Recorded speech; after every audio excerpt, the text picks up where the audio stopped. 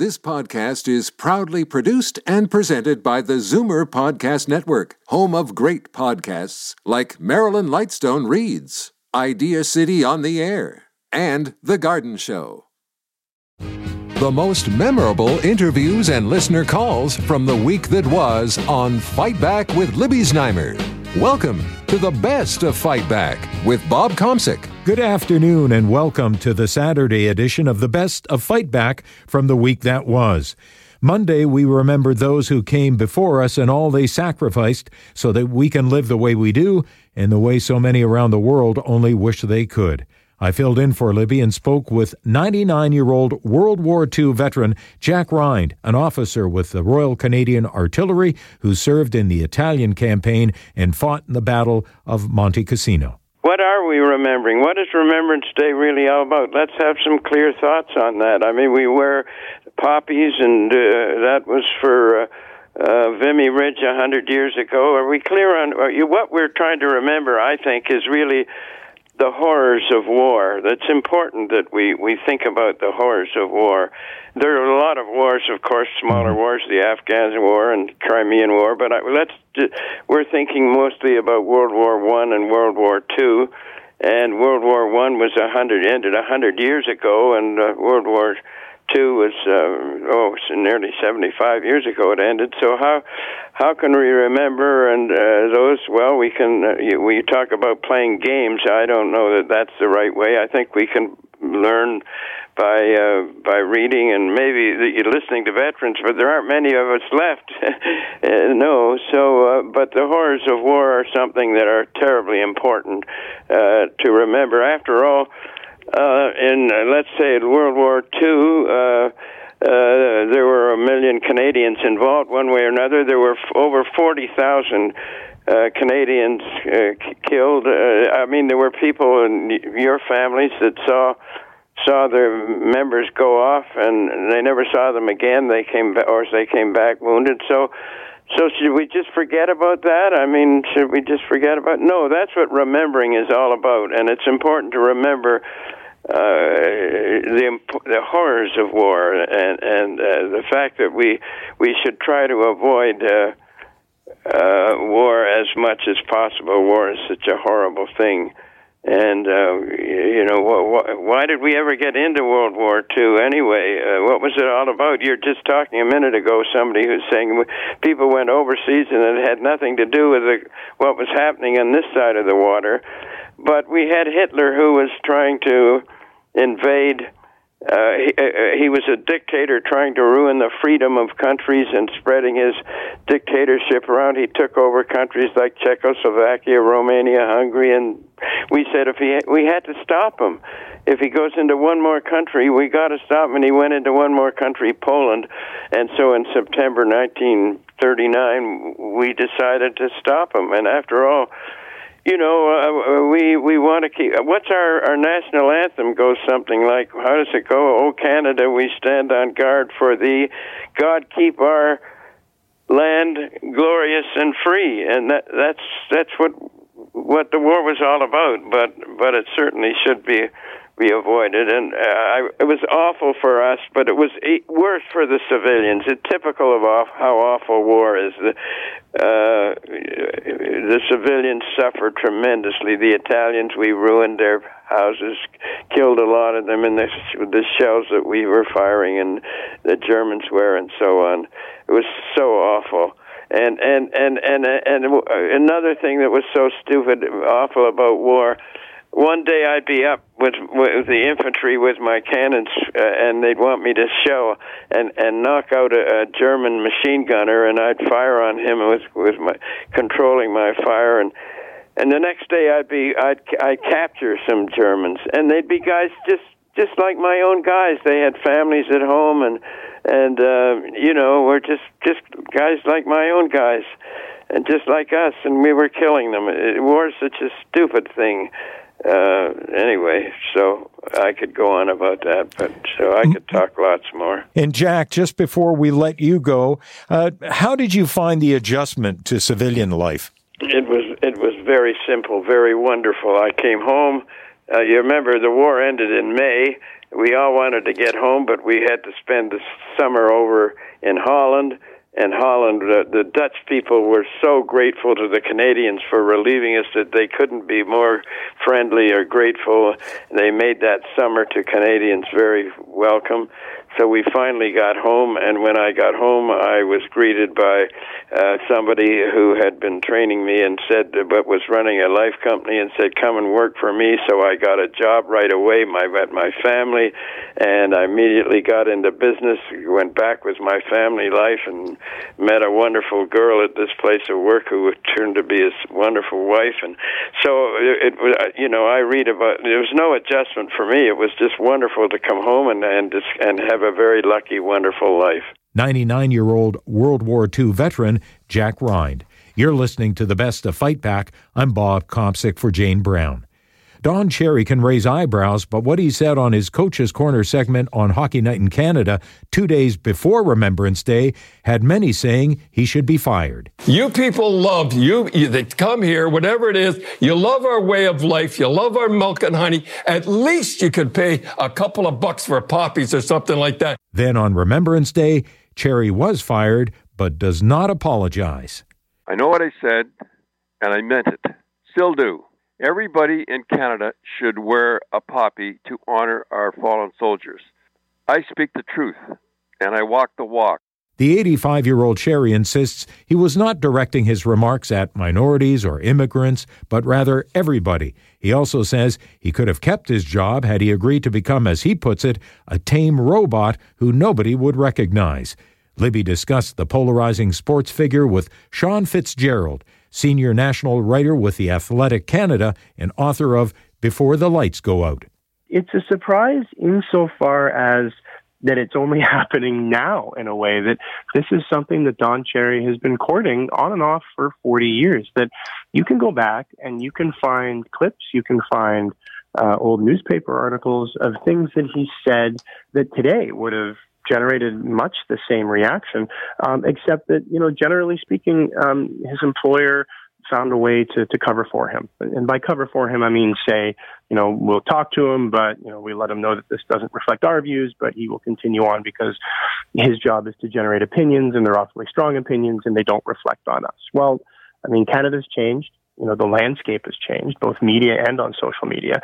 And when it happened this time, there was no overcoming this one. He succumbed to a controversy that he could not overcome. And to distill it down, really, is that this time, Don Cherry really hurt people.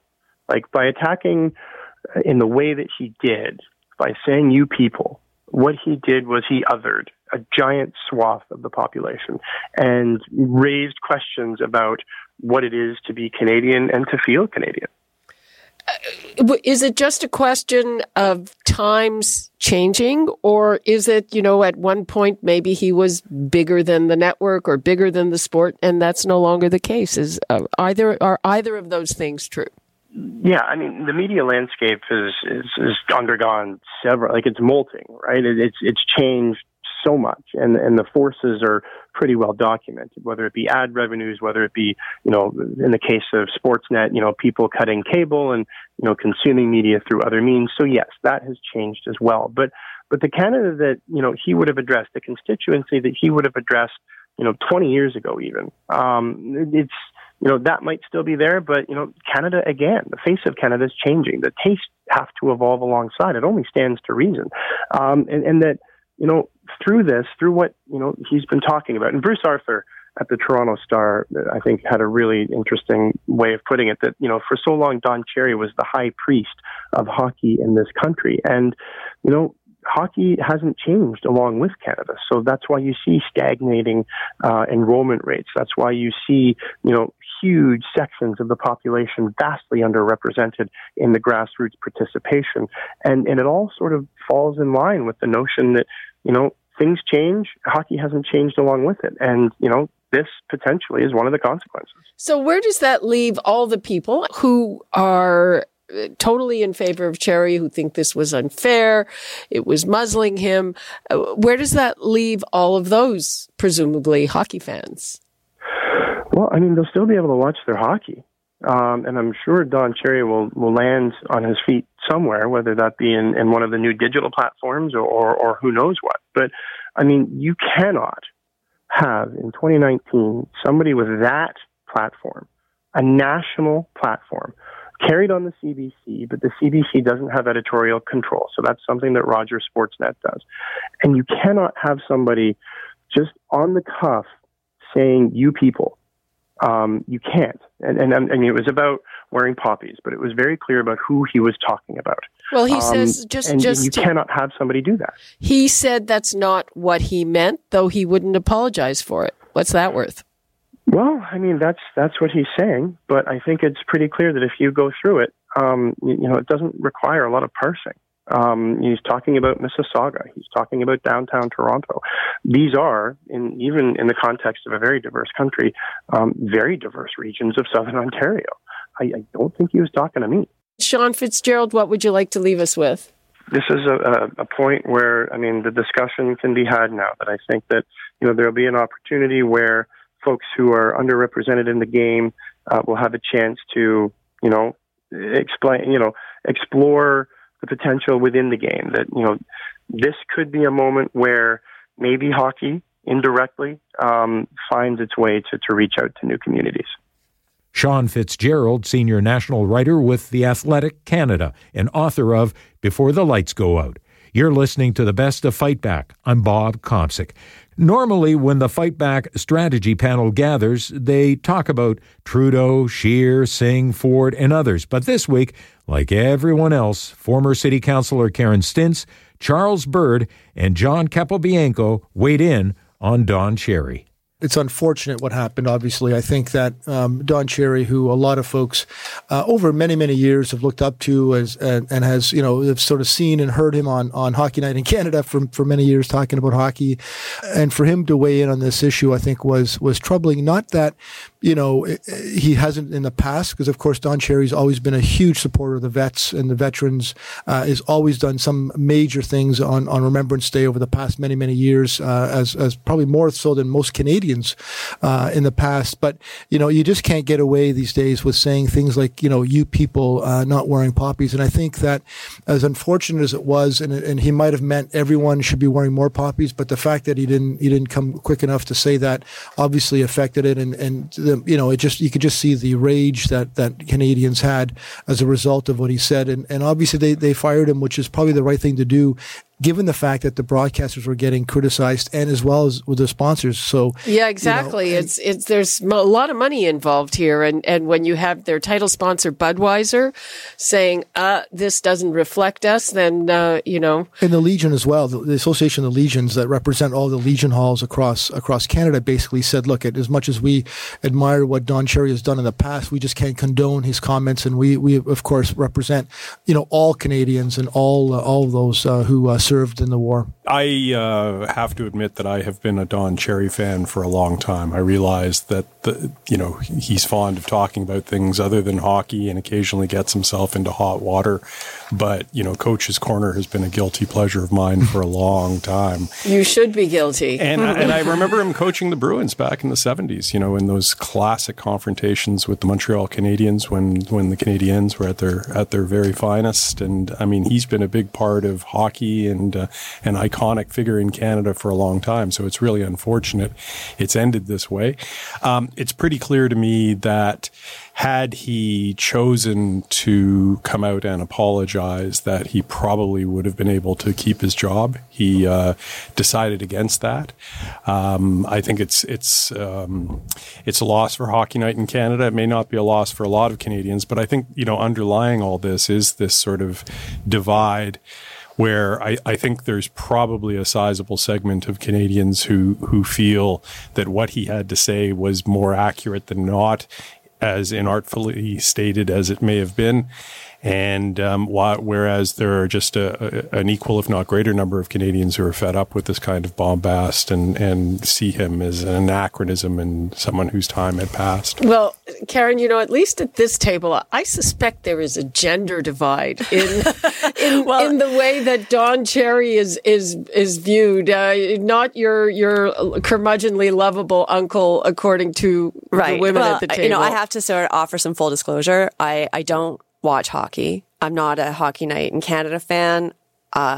But I will say that I lost a lot of respect for Don Cherry as a figurehead or any kind of spokesperson when he came to City Council, when Rob Ford was mayor and gave the inaugural speech, wearing his pink suit and calling anybody who didn't support Rob Ford a pinko commie and said, stick that in your pipe and smoke it. And so, for many years, and when was this? Back in 2010? At least. Yeah. So he's been commenting on matters other than hockey for some time. And he's been allowed to get away with it because everyone's like, oh, well, that's just Don Cherry. Well, at some point, you're like, no, you know what? The world is moving on. And whatever you want to say at your own dinner party, Bob's your uncle. But when you're in public, at a public forum, which he is, as a public figure, which he is, he has an obligation to temper those views. And quite frankly, I think Canadians were right to call him out on it. John, what would you like to leave us with on this? Canada has evolved. And what we saw in the election campaign and what we saw, even with Don Cherry, I think people just need to be sensitive. And we need to be a country united, not divided. And I think that we just have to be aware that this country is a diverse country with immigrants. My parents came from Italy and in 1960. So proud of that heritage, and we should all be happy that we are as strong as we are because of that, and we should be celebrating that.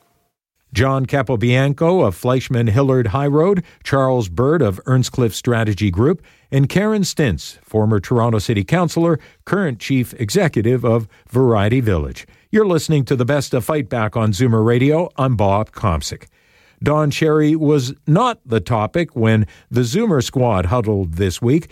David Kravitz, Vice President, Zoomer Media, Peter Muggeridge, Senior Editor, Zoomer Magazine, and Marissa Lennox, Chief Policy Officer of the Zoomer Advocacy Group, CARP, talked about the viral phrase on social media, which is an online eye roll to baby boomers. Okay, boomer. It seems to have risen on social media. They've sort of located it on TikTok, which is a very young person's social media. It's like a teenager one, isn't it? Right. And anyway, and it's sort of like it's like a whatever, like took the word right out of my mouth. It's like you're talking about issues that I don't care about. Okay, boomer, whatever.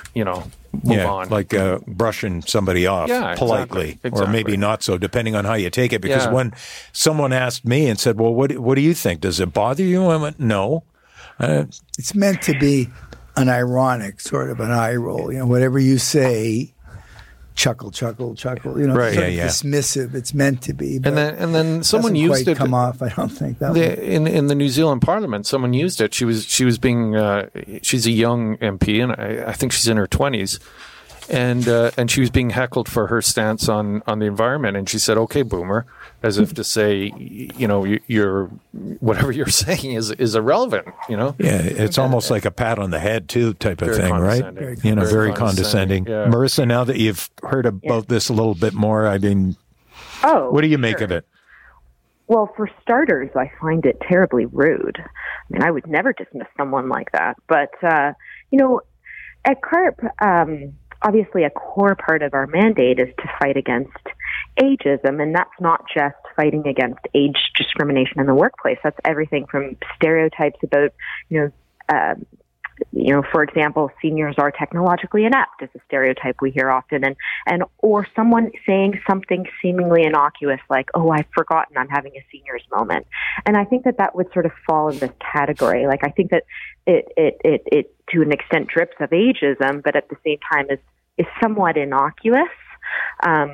Though I should probably defer to the boomers on the panel. Do you find it offensive? Are you offended by a statement like that? Yeah, I wasn't. David or Peter? No, I think also this is part of a very old, thousands of years old dynamic between the generation. You always had young people rolling their eyes at the elders. You always had the elders shaking their fists at the young whippersnappers and saying, when I was your age, I walked 10 miles to school through the snow. So we have quotes that date back to, Herodotus, 500 BC, the Greek historian, saying he had no faith in the future of the country when he took a look at the young people who were coming on board. They're rude, they're disrespectful. So this is an old theme. What's different this time, I think, is that the millennials, this is not a new thing. This is the culmination of a lot of intergenerational anger, because unlike the past where the old people really were on their way out,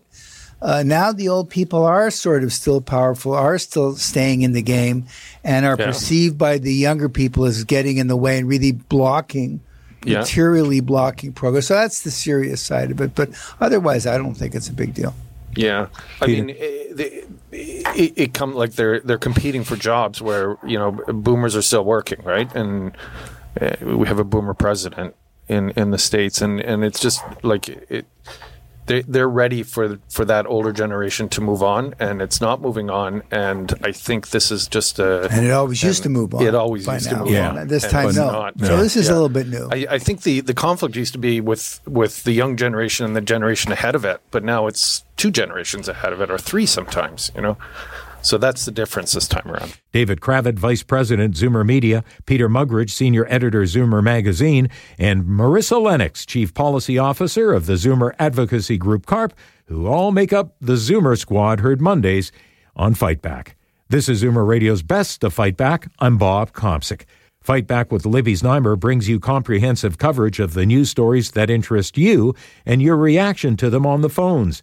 We've gone through the audio, and here are some of the best calls of the week. Warren in Oshawa weighed in on Don Cherry's poppy remarks. I agree with Don Cherry 100%. I think maybe with this dialogue and everybody talking about it now, people will appreciate Remembrance Day a lot more now, and spend even a quarter, buy a poppy, Vern in Waterdown is also in the Coach's Corner. I agree with them 100%. We live in a free country because of the many Canadians that sacrificed themselves in 2 great wars to keep us that way. And many of the newcomers come here because it's a free country, and they should be reminded that the poppy is a symbol to us all of those that gave their lives. Their refusal to wear a poppy is, in my opinion, to disallow that memory of our soldiers. Tim in Brampton had this to say about Cherry's remarks. My complaint with Don Cherry is he used the poppy, which is a symbol of unification, of belief in the past, of things to be better in the future, but he used it as a weapon, and that's what I object to. Bill in East York complained about city snow removal. I live in East York. I've lived here for 25 years. My windrow, they come, after I shovel my sidewalks, 3 days later, they come with a bobcat when there's no snow, and they clean my sidewalk. They drop the night of the snowfall or the next morning, they put 5 tons of snow at the end of my driveway. The elderly lady that lives next door to me, she's 80-some-odd years old, they put 5 tons in hers. I'm 60 years old. I got to get out. I got to shovel out all this snow out of those driveways. Like, what are you people doing? Diane in Scarborough cannot figure out the city's snow removal efforts. What happens on our street, the little plow comes by and does the sidewalk. And then later in the day, the big plow comes and undoes the ends of the driveway. But that scoop that they scoop out from the end of the driveway, they dump onto the sidewalk. So every 50 feet or so, there's this mound or mountain of snow on the sidewalks. People can't access, and it's hard to clear that because it's not just snow. It's these great big boulders of ice and whatever. What are they doing? Like, it's all this money that they're spending and effort putting into it, it accomplishes nothing. And now, Fight Back's Knockout Call of the Week. There were a lot of great calls this week, but the winner of the Fight Back Knockout Call of the Week comes from Lynn in Mississauga, who wanted to remember the vets, including those in her family. My great-grandfather came to this country from UK in the late 1800s. He's trained soldiers. He fought in World War I. My grandfather fought in World War I and II. My father fought in World War II. And I have a nephew that's in our armed forces and has served in Afghanistan as we speak. So I would just like to say thank you to all these amazing people who came before us and paved the way for the life that we enjoy. Our liberties, our freedom of speech, our everything is on their shoulders, and I thank them. That does it for today's Best of Fight Back on Zoomer Radio. If you'd like to qualify for the Fight Back Knockout Call of the Week, phone us between noon and 1 weekdays at 416-360-0740 on Zoomer Radio, AM 740, also 96.7 FM downtown. Or if you have a comment, email us at fightback@zoomer.ca and follow us on Twitter at FightbackLibby. I'm Bob Komsic for Jane Brown. Join me again at the same time tomorrow when we'll round up the rest of the Best of Fight Back. The Best of Fight Back is produced by Jane Brown, Justin Eacock, and Zeev Hadi, with technical production by Kelly Robotham. Executive producer, Moses Znaimer. You're listening to an exclusive podcast of Fight Back on Zoomer Radio. Heard weekdays from noon to 1. You're listening to an exclusive podcast of Fight Back on Zoomer Radio. Heard weekdays from noon to 1. This podcast is proudly produced and presented by the Zoomer Podcast Network, home of great podcasts like Marilyn Lightstone Reads, Idea City on the Air, and The Garden Show.